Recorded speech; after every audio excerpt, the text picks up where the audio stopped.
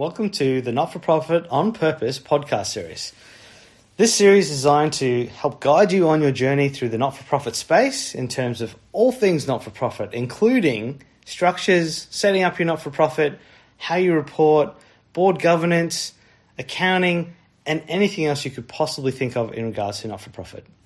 G'day, it's Justin Hock here from RightSource in the Great Outdoors, talking NFP and mergers and acquisitions, something that's really interesting space when you're looking at not-for-profits and how they grow, how they merge. There's a lot of talk, or has been for a number of years now, about rationalizing and how not-for-profits can get the scale they need to really make a difference. And so that's what I thought I'd talk to you about today. At least this is a start. We'll do a couple of videos on this. So the first one I really want to talk about is scaling your not-for-profit. And in working with not-for-profits, you see this very regularly, where not-for-profits reach a ceiling in terms of their growth. So they grow, and then bang, they stop. And you see a couple of years, they keep trying to grow and try different things, and they just don't get past. And you sort of get the $1 million turnover, 3 million, 6 million, 15 million, then probably towards the 25 million. Each of these stages, you see organizations, they'll get some new funding or new geography, and they'll grow, and then bang, they'll stop. And they'll stay like that for a number of years. And there's nothing wrong, first to preface it, there's nothing wrong if that's the scale you want to be. That's fine. That's cool. What I'm talking about is organizations that keep trying to grow, but struggle to. And I suppose what I'm trying to help is provide some insights into the challenges with that and some of the thought processes you can go through to help push through that barrier. Now, scaling, whether you're talking not-for-profit or for-profit, it's all about growth. But before you can grow, you need to invest, which is just another way of saying spend money. But this is the same in whatever organization you're working with. If you're going to grow, you have to invest in your organization. Now, what investing in your organization, what are you doing is you're investing in the capability of the organization. So that can be a number of things. It can be investing in greater space to do your services. It can be investing in people. It can be investing in technology. It can be investing in growing your knowledge of your organization, developing the skills of your organization. All of these things are about investing in the capability of the organization, because to move from whatever level you are to another level, you need to know how to do things differently. You need more knowledge, you need more capability to be able to do that. The peculiarity with that is that when you look at your financial reports, if you're investing in that capability to then allow for growth to happen, along that path, that initial investment will look like you're increasing your overheads. Well, I mean, you are increasing your overheads. That's what capability tends to be. But the increased overheads is what's going to give you the increase to disproportionately increase your capacity to do more. And this is the first real mindset thing that's a challenge for a lot of people in not-for-profits, and particularly the boards. CEOs tend to get it a bit quicker, but then the boards can sometimes struggle, because when you start talking about, well, we're going to increase our overheads for a period of time so we can grow, it's not really the message that people want to hear from a not-for-profit. So it does take a little bit of a while to understand how you can message that. And it really is not saying, well, we're going to increase overheads. It's saying we're going to invest in capability, what that capability is you're investing, and then what the outcome of that is you're trying to achieve. So it's really trying to push people past so overheads are increasing for a little while, but then after that, what we're actually going to be able to do is service 50% more of our customer base, or deliver better services, or whatever it is that you're doing. And to do that, you have to go through this hurdle. The next issue with not-for-profits is, well, okay, we're investing money in our organization.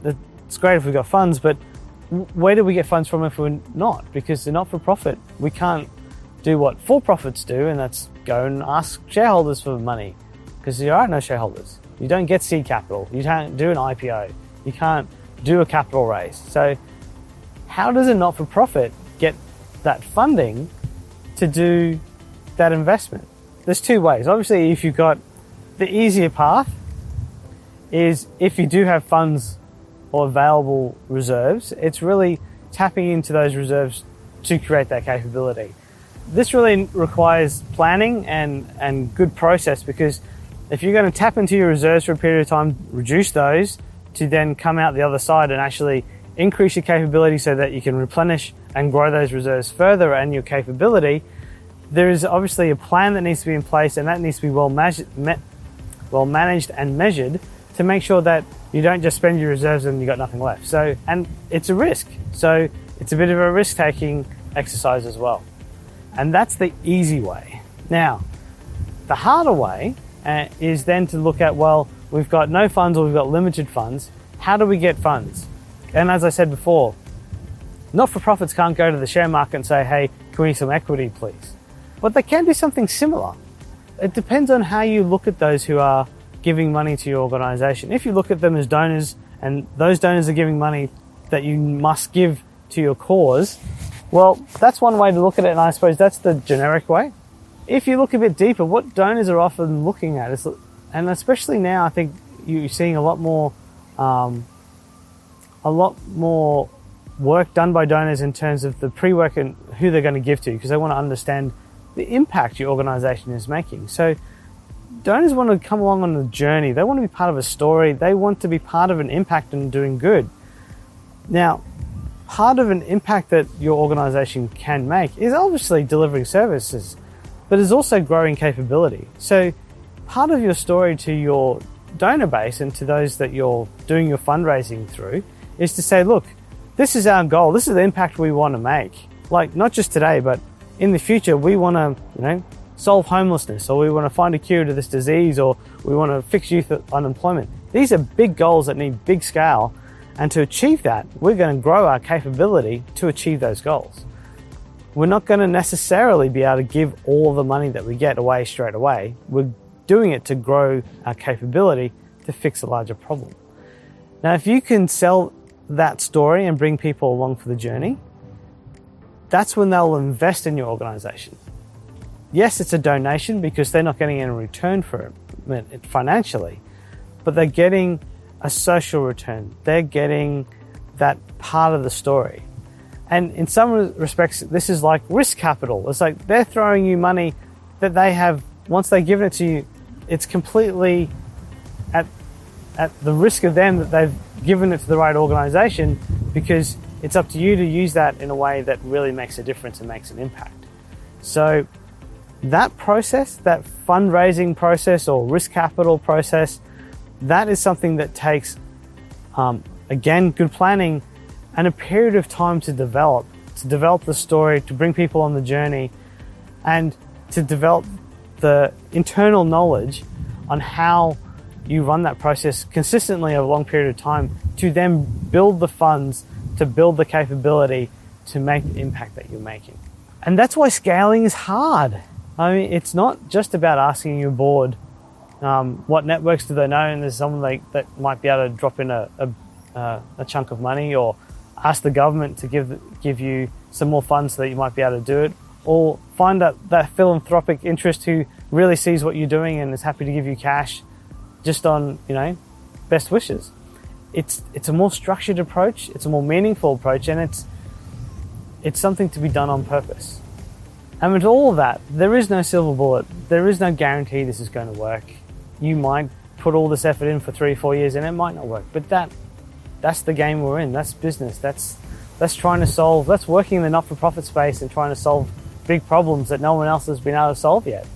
There's a risk, but you're having a crack. And one of the sayings I always tell myself when you are stepping out of your comfort zone and trying to do something no one else has ever done before is that if you only ever do what you can, you'll never be more than what you are. And I think even if you have a try and fail, you will have grown and learnt and be more capable of succeeding in future. So I encourage everyone to do that. If you liked what you heard today, feel free to subscribe to the podcast series. And if you'd like some more information, check me out on LinkedIn. I'm happy to connect and answer any questions you might have. Otherwise, thanks for listening. It's Justin Hogg from RightSource.